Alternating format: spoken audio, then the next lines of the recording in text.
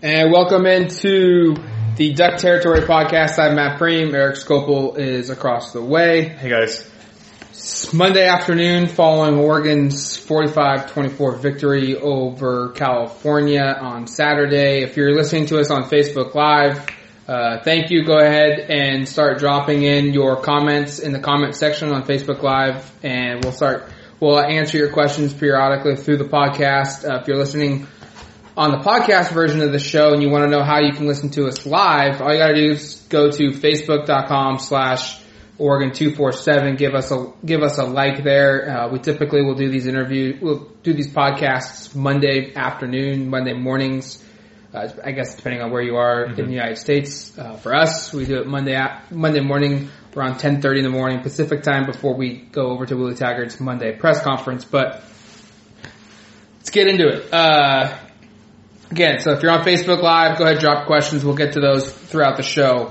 Oregon wins 45-24 against California. They improved to 4-1. They've equaled their win total from 2016 in just 5 games. I think, Eric, it's safe to say this team probably should be 5-0 and probably ranked inside the top 20, but they had that little hiccup at ASU. Yeah, and unfortunately, looking ahead, that could potentially cost them fairly significantly in terms of maybe bowl eligibility in terms of where they end up in terms of bowls, but that's behind them now. They need to focus their attention to Washington State. That's going to be a tough challenge, and we can kind of jump right into it. The story that everybody's asking these questions right here, we can jump into the injuries. I mean, yes. It was not a good day. Matt looks like about a quarter of the Oregon two deep was injured in the game, which is absolutely astronomical. And it's not just like a couple of guys that were not big contributors. These are like team leaders in multiple categories going down early and often on Saturday. We made 2 different lists. We went through the depth chart they had posted for the Cal game going into it. And off that 2 deep, Dylan Mitchell, Jake Pisarcik, Jacob Breland, Justin Herbert, Taylor Alley, Royce Freeman, Kalana Apalu, AJ Hodgkins, Tyree Robinson, and Nick Pickett all either didn't play, got hurt in the game, or in the case of Robinson, was ejected from the game. So Oregon was basically playing in the second half at one point with about a quarter of their 2 deep unavailable. And it's just remarkable that they rolled on and won. Yeah. I mean, it truly is. I think I asked at halftime on Twitter just everyone's confidence level, and basically, Oregon at that point was up 10 points to 17-7. They just had that unfortunate turnover that led to the Cal's only touchdown in the first half, and the majority of people that responded said 0 to 1%. So people were not feeling good at the half, and yet Oregon comes out and they kind of figured things out offensively. The defense plays tremendously once again, and they kind of roll on to a win. And it's a win that comes with a lot of cost, though, as we mentioned, and some very key parts of the Oregon offense in particular hit guys that Oregon depends upon greatly, and now you get into your meat of your schedule here, and it's like, boy, this is could be potentially tough sledding here, depending upon the length that some of these guys are out. People are asking, should we jump into kind of what we've heard a little bit here on injuries? Yeah, so what we know so far, we've reported on DuckTerritory.com, and so has, I think, the Oregonian Sports Illustrated's Bruce Feldman, and also Comcast Sports Northwest. Justin Herbert sounds like he's going to have a broken collarbone. Willie Taggart was non-committal on saying what happened, what the diagnosis would be on Sunday, only to say we'd know more on Monday. You and I as we were walking back to the press box, we basically agreed that's code for we want a second opinion. We want to, just run more tests just to confirm of what we know right now. Now, that's us reading into things and, what Taggart said. Taggart never said that himself, but we've reported that other outlets have also reported that Herbert's out with a broken collarbone. The question then becomes, what's the time frame for that? We've heard 4 to 6 weeks. Other outlets have reported 4 to 8 weeks. Other outlets have reported that it could be season ending. Collarbones are, some people can heal quickly and get back into play. Other people heal slowly. This is the human genetics part where how quickly does Herbert's bone heal itself? And I guess the one positive silver lining, if there is one, it's on his left side. It's not on his throwing shoulder. Yeah. But still, it would be a painful injury to constantly be hit with. And so it looks like Oregon's going to be without probably, I think, their most important player on offense. Not most talented, but most important. Yeah, I mean the quarterback is almost exclusive. Is almost always going to be the most important, especially when you have for this team, Justin Herbert's caliber, and then you match that with what is very inexperienced depth behind him, or a depth that, not to be mean to Taylor Alley, isn't quite on the same stratosphere in terms of the talent level. Taylor Alley also hurt in the game. Yeah, we think that's a concussion. Yes, and which means he's probably unlikely to play this week, which puts the ball in the hand of two true freshmen, Braxton Burmeister, who's a scholarship player, a 4-star recruit from the San Diego area, and Akili Smith disciple. There's a familiar name. I actually wrote a story about him. Their relationship back in March, and then also Mike Irwin, who's a walk-on from Lake Ridge. A true freshman walk-on. So you've got two true freshmen who are playing a top 10 team at home. Not optimal, to put it lightly. But it'll be interesting to see kind of how Oregon molds this offense around him. We saw some success with basically no passing game against Cal in the second half. And kind of like we said on Saturday, the fortunate thing is that because Herbert and the offense had some success early on, they were given a 17-point cushion, which kind of allowed them to run the ball a lot if they're down. This is probably a team that is not capable of getting down 3 scores and having much of a prayer of coming back unless Braxton Burmeister is much more equipped throwing the ball than we expect him to be and that we've seen him be so far this year. Yeah, Oregon threw for 41 yards in the second half. Mm-hmm. They threw for 131 in the first half, and of those 131, 86 came from Justin Herbert in the first quarter. Yeah. So this offense is going to look drastically different, and I think it's also safe to say Dimitri Birch, put on a red jersey, you're going over to quarterback. I think that'll happen. Maybe someone like Ty Griffin, who was this is totally speculating here, spitballing. Ty Griffin, a guy who was recruited to play at Georgia Tech, a quarterback, was an option quarterback there. Currently is a reserve corner that doesn't play a ton. Maybe they give him an opportunity. I think you just kind of have to find anyone that's got quarterback experience, give him a shot, because you're going to go into this game, potentially one unfortunate hit like they saw twice over the past weekend from a walk-on true freshman who probably didn't expect to play significant snaps at all in his Oregon career from being the guy. Right.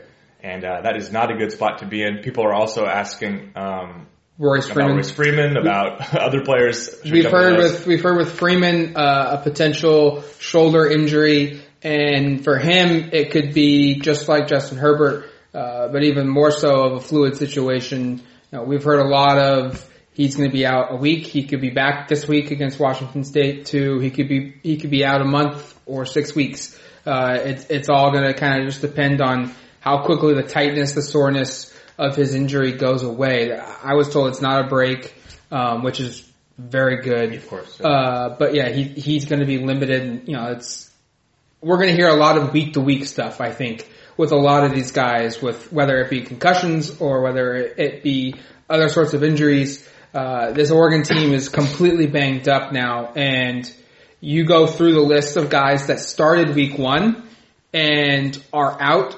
I think one of the things we said going into this season was depth and concerns of depth, and that Oregon could withstand a couple injuries, but if they get a rash of them, things could go downhill quickly because they weren't at the full 85 limit for scholarships going into the year. I think they had like 96 players on roster going into the year, so they didn't have a ton of walk-ons either. Yeah. And at certain positions like tight end, at quarterback, at inside linebacker, depth is not there. There's 1 or 2 guys and then a whole bunch of question marks. And all 3 of those positions started to cut you off. Oregon's more than likely has a backup or a starter as a walk-on at those spots. That's how bad it is at those positions. And it's no slight to the previous staff, but they kind of left, at certain spots, obviously there's a lot of talent, a lot of depth. At certain spots, they kind of left the cupboard bare. And you go and you look at who Oregon started week 1 against Southern Utah, and you just run down the list of who's not playing. You've got 7 starters who are out. Charles Nelson, Dylan Mitchell, Jacob Breland, Justin Herbert, Khalil Oliver, who isn't hurt, but he has left the team. AJ Hotchkins, and then most importantly, Royce Freeman. And then you've also got two backups who were probably going to be starters in Kalana Apalu. He got hurt against Southern Utah or against California, and he started that game in place of AJ Hotchkins. Yeah. Taylor Alley got hurt, and he was, the de facto backup to Justin Herbert. So you've got guys who, going into the year, you're missing 7 of your 22 starters from the group, and 2 very critical linebackers, backups that are key for this team. I mean, it's kind of remarkable, and if you can go back a little further, I think coming into the summer, we were talking about the key to this the key skill positions on this team were Justin Herbert, Royce Freeman, Jacob Breeland, Darren Carrington, and Charles Nelson. Oregon is currently without every single one of those guys, and that is, I mean, it's kind of incredible, in a very sad way, if you support this Oregon football team, just how sideways things went so quickly. I mean, Oregon, just to kind of go back to Saturday's game, that was about a perfect start for that first 10 minutes of football there. They played excellent defense for 4 quarters, but that offense would look like it was just on a roll. Looked like they came out finally on a rhythm, which is something we hadn't seen in previous weeks. And then to see not only your starting running back go down, but your starting quarterback, your leading receiver go down amongst all these other injuries was really kind of devastating. And once again, it took them a little bit, but they finally seemed to find a rhythm. Now it's a matter of whether or not they can carry that over against Washington State. And it's not a cupcake from here. I mean, they play the meat of their schedule, and it's going to be very challenging for Oregon to win, I think, multiple games over the next 5 weeks. I think, going back to Saturday's game, we saw why Oregon's paying Jim Leavitt over $1 million a year. Right. We saw why they're spending over a combined, I think, $1.5 million for Arroyo and for Cristobal, or not, maybe it's just under $1.5 million combined for the 2 offensive coordinators, and why they're spending just huge amounts of money for this assistant coaching staff under Willie Taggart, because you lose the guys that they lose in the last couple of seasons at Oregon, 2016, 2015, and not only do the wheels fall off, they get burned to the ground, the car loses the doors, and the windshield gets smashed. The fact that they won the game, and not only just to win, they kind of blew them out. Yeah. I mean, you could kind of say that it was ugly, kind of got there in a strange way, but the Ducks kind of dominated California. And you eliminate the interception that Taylor Alley threw in the second quarter. That was late in the first half. Yeah. That led to a touchdown. And this is a game that ends 45-17. Yeah. And you had a touchdown that got tacked on late with 3 minutes and 7 seconds to go in the game by Cal. Mm-hmm. They almost pitched a shutout. I mean, there was really one play as a defensive side of the football where, you don't want to allow touchdowns after the turnover in the second quarter. You don't want to allow a touchdown late in garbage time. But there was really just one score that Cal had. It was like, crap. We had our first team defense in there. We were, the game was still kind of in jeopardy there a little way. It could go either way. We gave up one touchdown. It's worth knowing that one touchdown was, I believe, a 75-yard pass. So they just basically got beat. Yeah. Really for the first time all season for a long explosion play. I think that was the first time they've given up a touchdown over 50 yards on the season, and that was a 75-yarder.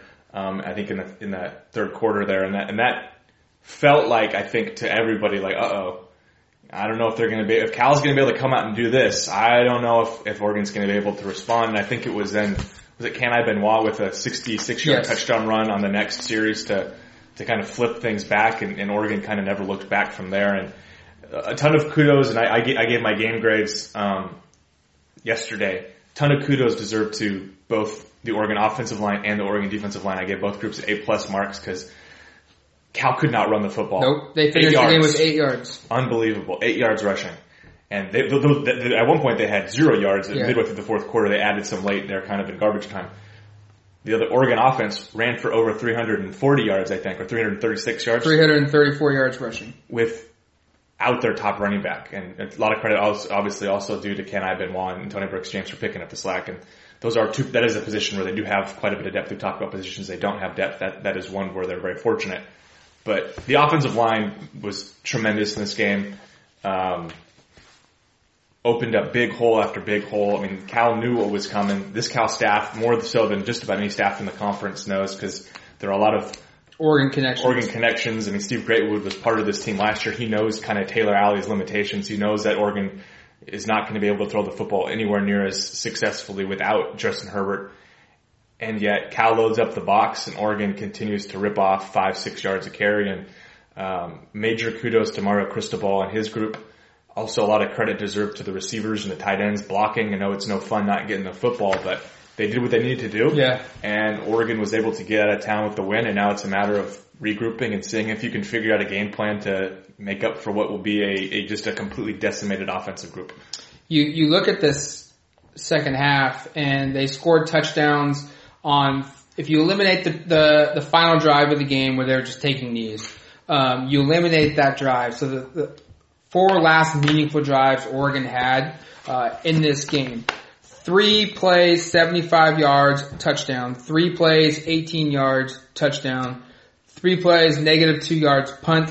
3 plays, 23 yards, touchdown. I mean, they did what they needed to do, and they did it all on the ground. And then and I think where the game was won was in the third quarter. Oregon only scored 7 points, but they had the ball for 10 minutes and 32 seconds, and they had drives that went 13 plays, 73 yards, 4 minutes, 8 plays, 22 yards, almost 4 minutes, 7 plays, 21 yards, 2 minutes and 40 seconds. And this was a defense that in the second quarter, they played a ton of snaps. Mm-hmm. They were out there, in the second quarter, Cal had the ball for like 7 minutes, but it seemed like they were really long drives for the defense. And this was a game you knew the defense was going to have to step up and win the game. And so the offense, even though they only had 7 points, were able to give them a ton of rest, mm-hmm. keep them fresh.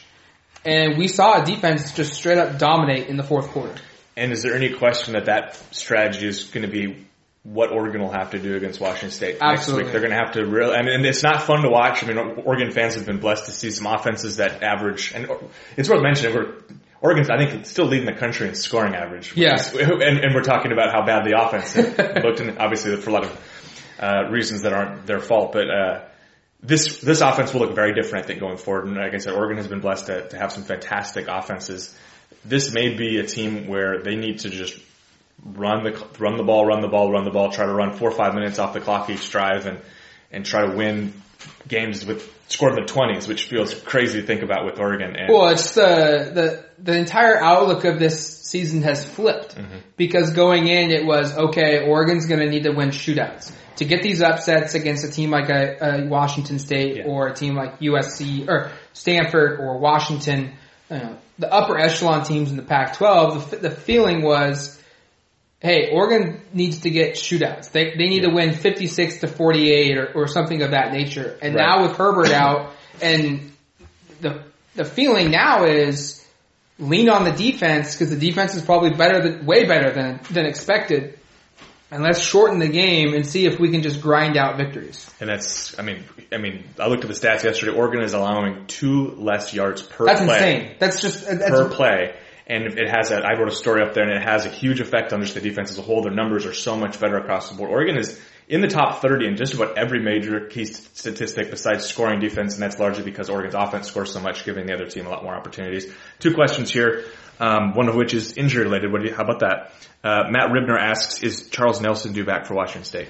Probably not. Yeah.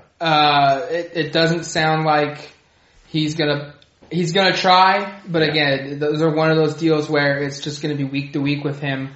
Really bad ankle sprain that he suffered, and for Oregon, they'd love to have him back. I'm sure he wants to be back, but how much is he going to be able to help you if he can't run downfield or hold blocks or use his speed? So I would say doubtful for Charles Nelson. And then that's also unfortunate, another guy that they would like to focus on in offense, and he won't be there more than likely. And then Cliff Garner asks, do you see Burmeister actually throwing the football? He's going to have to throw the ball some. I mean, you're not going to win a football game, running the ball 60, 80 times. Yeah, running the ball 60, 70 times. I think he's a guy that's developing his arm. He has pretty decent arm strength. His accuracy's kind of been the issue from what we've seen.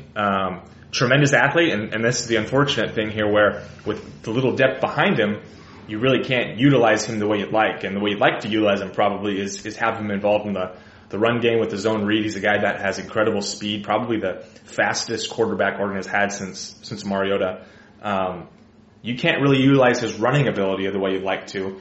And now it's like, how much do you want him to be throwing the football? Is he going to throw the ball vertically? Is it going to be a lot of stuff underneath? I mean, if Oregon is as one-dimensional as we think they might be, it becomes easier and easier and easier for Washington State's defense, which has actually been a very improved group, to kind of key in, put 9 guys in the box, and force Oregon to try to throw it. And now it'll be interesting to see how Burmeister responds. Yeah, they're going to need to throw the football in some kind of capacity. But the thing that stinks here, and this is what's going to put Oregon in a bind, is that when you have a young quarterback, or you've got a guy who's unproven, the best way to get that quarterback, or any quarterback, kind of in a good rhythm, build some confidence, are simple plays and simple passes. Yeah. And those, in football grand scheme of things, are screen passes to the outside with receivers, or screens, with running backs, hitting out, quick slants or quick outs, quick passing game. And for Oregon, they can't run a lot of the screens that you would typically want to run because they don't have the size outside at receiver to hold the blocks. Right. They're asking guys who are built playing the slot, catching the screen balls, to hold blocks and then have another guy catch the ball. And yeah, you don't need to be 6'5" to hold blocks. We've seen that with Keenan Lowe. We've seen that with guys like Braylon Addison and Josh Huff, who are 5'10" or smaller, yeah. And can Charles Nelson's done it before and can hold blocks. But so far to date, we haven't seen that yet out of Oregon's receiving core, and that's going to limit kind of the playbook of what they can run a little bit. We'll still see the running back screens, and maybe we'll see some tunnel screens into the where the offensive linemen are to help spring some stuff. But Burmeister's going to need to throw, and they're going to need to be able to get him, whether it's RPOs, maybe rolling him out a little bit. Yeah. My biggest question is Burmeister isn't necessarily the tallest guy. You look on the roster here, and he's listed at 6'1", and I don't think that's even close to being accurate. 5'11". Being accurate. Yeah. And how, when you have a smaller quarterback, your downfield vision, your vision across the middle, goes way down just because you can't see over the line. And so it's going to be a really, Taggart and Arroyo and Cristobal and the offensive staff, they're going to earn their paycheck this week, trying to find ways to get him into situations where he can make confident throws, safe throws, and yet still keep a defense honest. What I wouldn't be surprised to see is that diamond formation with a bunch of running backs back there with him. And depending on Royce Freeman's health, maybe you insert Darian Felix, who, by the way, burnt his redshirt year along with Braxton Burmeister in that fourth quarter. Neither guy had played, but they both played and are now do not have now they got to play red shirt, so they're going to be playing. It'll be interesting to see if we see a little bit more of multiple back sets to kind of compensate for the lack of passing attack. We have some more questions here. A guy we haven't mentioned, Dillon Mitchell. Questions on how he's doing. It's kind of, we talked about this on Saturday.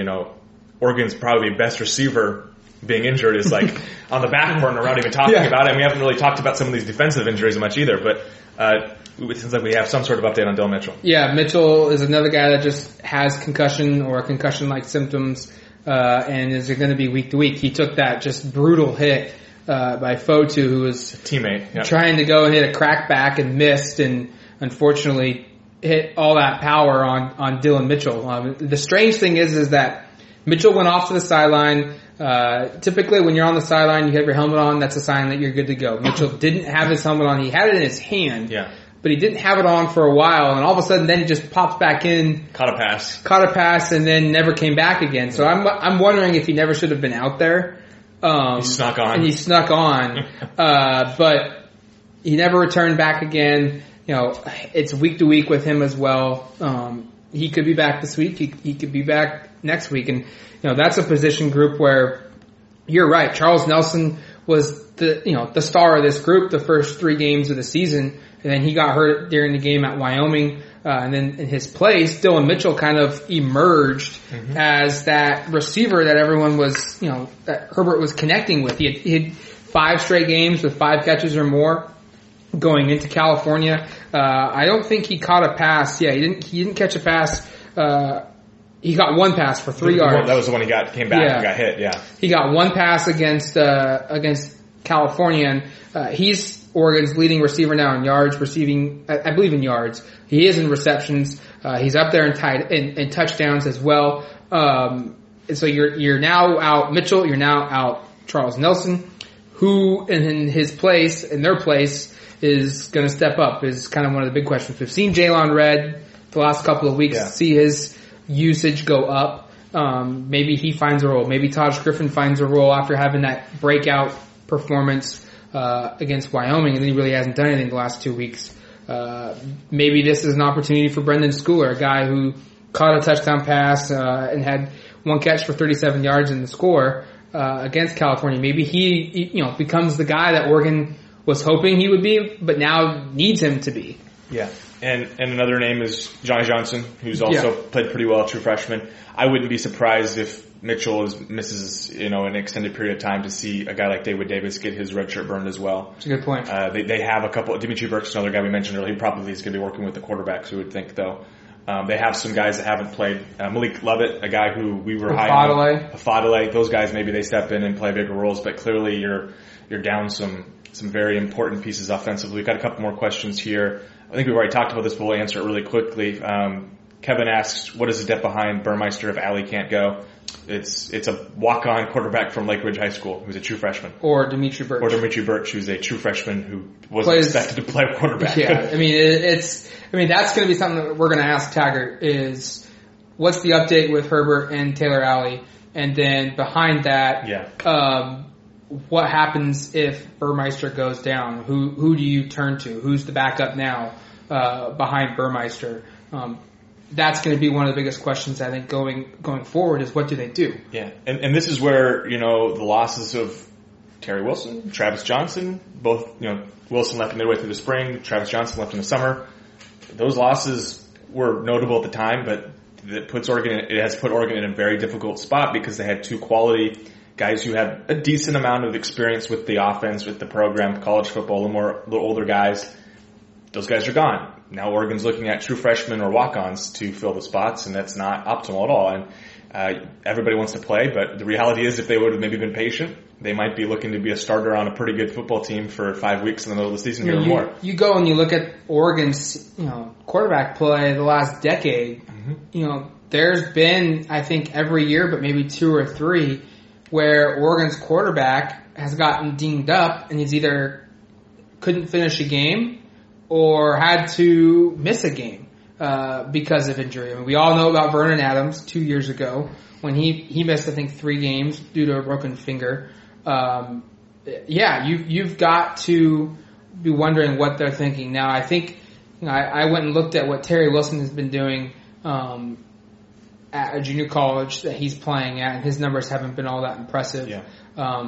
Travis Johnson, obviously, they had been passed up by Taylor Allie, so maybe that tells you something about where they were at because Taylor Allie had surpassed them. I'm not downplaying Allie's play at all. Just they've been passed up. But nonetheless, it would be nice to have another scholarship quarterback. could help on this roster, especially a guy. And maybe they could have been able to preserve Burmeister's redshirt if they had one. And it's it's the what if game, and you hate to go down the what if game, but yeah, it's certainly a head scratcher and something that makes you think a little bit going forward. Wrapping up this game from California, one of the things that I've been just absolutely blown away by and very impressed with Oregon, especially on the defensive end, is the last 2 weeks. You go look at the defensive line play. I think they had 13 tackles for loss at Arizona State. They had 11 against California. I think they had 8 or 9 sacks against Arizona State. They had 7 against California on Saturday. This defensive line is night and day from where they were last season. And, Jalen Jelks has turned into a guy I think he's going to become, he's a guy NFL teams are going to start looking at. Yeah. Not this season. He needs to come back for his senior year, but, he's 6'7", 250 pounds, athletic, can get his hands on balls, is showing that he can get sacks. He's had a couple games. Last week he had 3 sacks. This week he had 1. He had 7 tackles for loss. Last week he had 1 tackle for loss. This week, this is a guy that's morphing into a terror off the edge. And quite honestly, it was probably one of the biggest question marks going into the year. Yeah, and you also credit deserved to the outside linebackers and inside linebackers. Hollins was front 7. Hollins and Dye are second in the conference in tackles for loss. Jonah Moy has gotten a sack, I think, in 4 out of the 5 games. Yeah, didn't have one last game, I don't think, but he had a half a sack. He did. Okay, so maybe he's gotten in all but one game. This team is 4th nationally in sacks, which is pretty remarkable. They're averaging 4 sacks per game. It is very surprising, I think, just kind of what they've been able to do up front. And this is why, again, you go out and spend the money on a guy like Jose Olivea to teach those defensive linemen, and you spend the money on Raymond Woody and Jim Levitt to coach those linebackers, because you're seeing tremendous improvement, which with what has basically been the exact same personnel on teams that did not have much pass rush and did not play the run very well. I mean, this is tremendous improvements. Oregon is better by a large amount in just about every single defensive category. And there really isn't anything that they're doing worse. And everything they're doing a much better. They've got 11 turnovers. They had 12 all of last year. Yeah. I mean just across the board improvement. You've added Malik Young and you've added Scott Pagano to this defensive line from last year, but and obviously Jordan Scott and Austin Fiallo. Yeah. But I don't think Pagano or Young have really even shown yet their true talents, because they're still trying to get into football shape, trying to get 100% healthy. And so you're operating basically, like you said, with the same group, with the addition of 2 true freshmen who are each week impressing me more and more. Yeah. Oregon seems to have hit gold twice. Yeah. With Austin Fiallo and Jordan Scott, 2 3-star nose tackles. That quite honestly, on paper when they signed back in February, didn't look as guys that, hey, these are program changers, or these are defensive, program changers. They weren't guys that I thought are going to come out and be the starting and the top 2 nose guards on the team all season, that's for sure. And that's what they've become. Yeah. And you have to be extremely encouraged by the future up front with those 2 guys and some pretty solid defensive end recruits coming in next year. And if those recruits turn out even, 3/4 as well as these guys, then you're really good jackpot. And that defensive front's going to continue to be really good. Another question from Kevin here. Why did Felix see time last week? Was Benoit or TBJ hurt, or was it just mop-up time? Taggart said that they plan on playing him for about 3 weeks now, and they just hadn't had the opportunity. Games didn't really allow them to get him in there. Thought this was a good opportunity to play him, put him in there. I don't think there's any concern for injury with either of those 2 players. In terms of Kenai Benoit and Tony Brooks James, I think they're both healthy. I think it's the sign of the uncertainty of Royce Freeman. Sure. And so you want to have 3 good running backs. Taj Griffin probably would maybe move back over, except they don't have any depth at receiver. So, I expect Felix to play. I think CJ Verdell's a guy that may have gotten the first reps, but he's been banged up now it's a guy behind the scenes. He's another true freshman running back that's been banged up behind the scenes now for a couple of weeks. So Felix is going to have an opportunity to play a decent amount potentially, depending upon how games go. And if Oregon is intent on running the ball, like we think they're intent on running the ball going forward, you could be a guy that touches the ball 5 to 10 times a game. I think it's interesting to go through the list here of guys that are going to potentially play now as true freshmen because of injuries. Guys that were probably slated to redshirt, and now are going to be put into a position where they may need to play. And it's a interesting group, because there's a lot of guys that were probably slated to redshirt and now are going to be forced to be on that ready list. Samson New and Isaac Slade Matsutia, 2 linebackers. Wouldn't be surprised if Samson New is running with the second team. Or the first team defense. I don't know. I think Blake Redgraf, he'll probably be the starter. I mean, we should mention Kalana Apalu also suffered an injury and more than likely won't be playing for a little bit here. And now you're looking at another walk-on. I mean, Apalu is on scholarship now, but it wasn't until late August when that happened. And Troy Dye talked a lot about Blake Redgraf as a guy that people are going to be impressed with because he's just now recovering from an injury. It sounds like that he suffered during fall camp. He led the Ducks in tackles in the spring game in this past spring, and he played predominantly on the field. He had 6 tackles last night. Yeah, when Lana went down with an injury. But I think Samson New and Isaac Slade Matotia are going to be 2 guys who are going to be in that ready list. You already named Dimitri Birch and David Davis. Both guys are going to be on that ready list. I think more so Davis. They probably will preserve Birch if they can. He's more likely to play at quarterback, probably. Yeah, at this point. if they can. And then Darian Felix has already played. Burmeister has now already played. And then you've got C.J. Verdell. I think it's probably safe to assume C.J. Verdell will get bumped up to the ready list just because if Oregon suffers another injury at running back, they need to have 3. Yeah. And it's going to go into what Felix was at. We'd like to maybe play him if we can get him in, but if we can't, it's a close game. We're going to preserve him, but there's going to be a lot of freshmen. I think they've played 12 already. Yeah. That number could balloon to 14, 15. Yeah. I mean, it's funny. I predicted that Oregon would would play 15 true freshmen this year, and they debuted with 9, I think, against Southern Utah.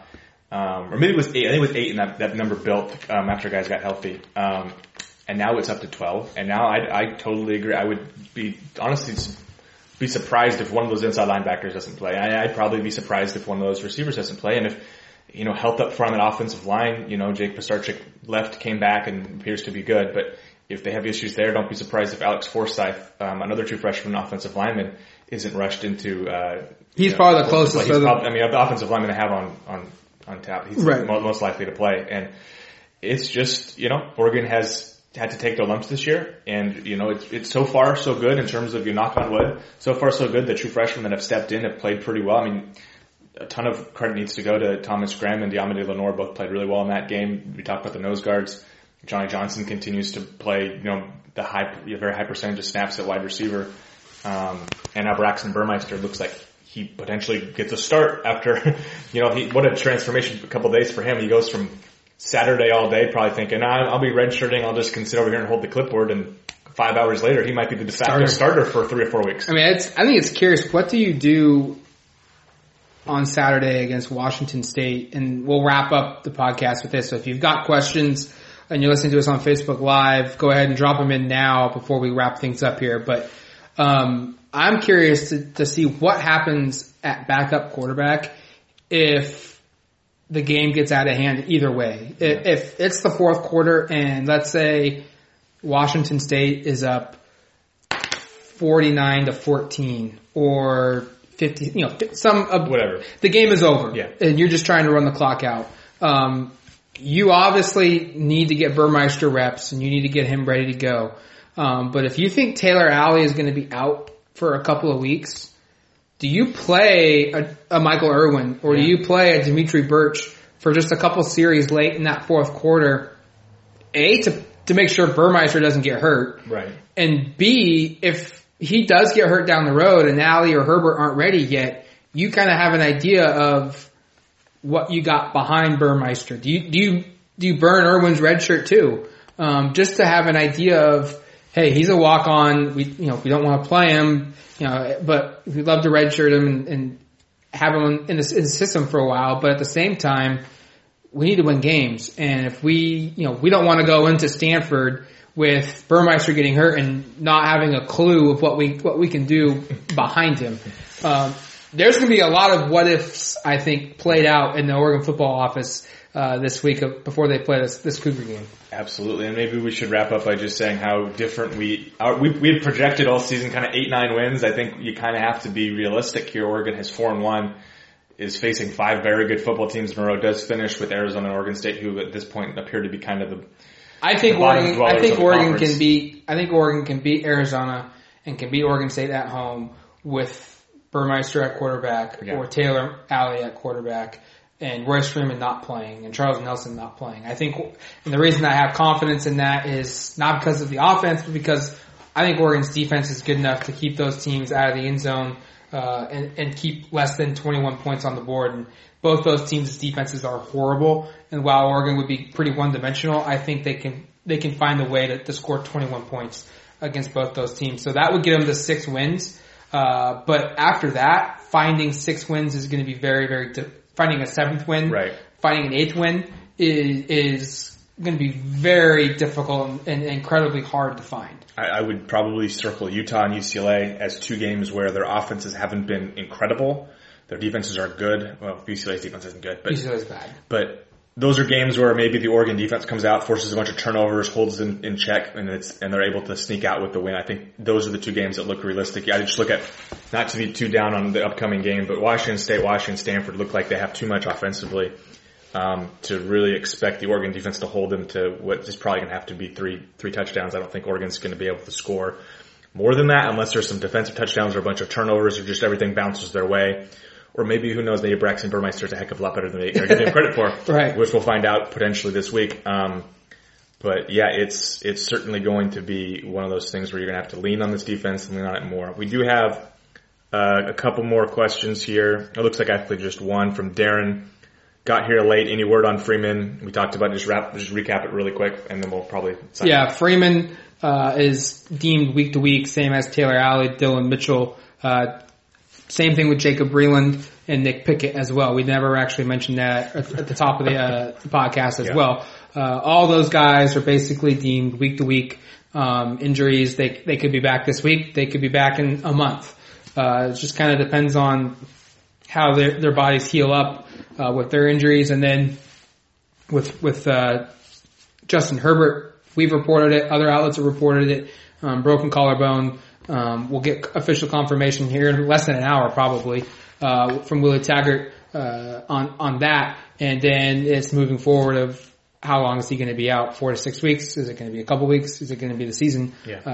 We've been told it's not a season-ending injury, but he's going to miss a significant portion of the remaining schedule. This is kind of like that worst opportune time to have like a 4 or 5 week injury. You would have better off having heard it in the first game than right now. I mean, this is the worst possible spot in that bye week. That late bye week really bites Oregon here. I mean, having a bye week, it's the week of November 11th, right after they play 5 extremely good teams. Man, if that was just a couple weeks earlier, you'd feel like, okay, maybe we can regroup there and try to salvage the back end of that season. Maybe you have it before the Utah game, or you feel a lot better. You'd feel a hell of a lot better. But that's going to do it for us. Again, thanks for listening to the Duck Territory podcast. You can find us on iTunes by searching for the Duck Territory podcast. We're free on the iTunes. We also record these live on Facebook. So if you want to listen to us live and get your questions in and interact with us, go to Facebook.com/Oregon247, like our page. We typically record our shows every Monday, and then we also will record our preview show on Wednesday, so we don't release it until sometime Thursday, late morning. And then we also do plenty of Facebook Live updates on Facebook Live video as well after every practice and other games as well. So again, thank you for listening, and we will talk to you guys soon.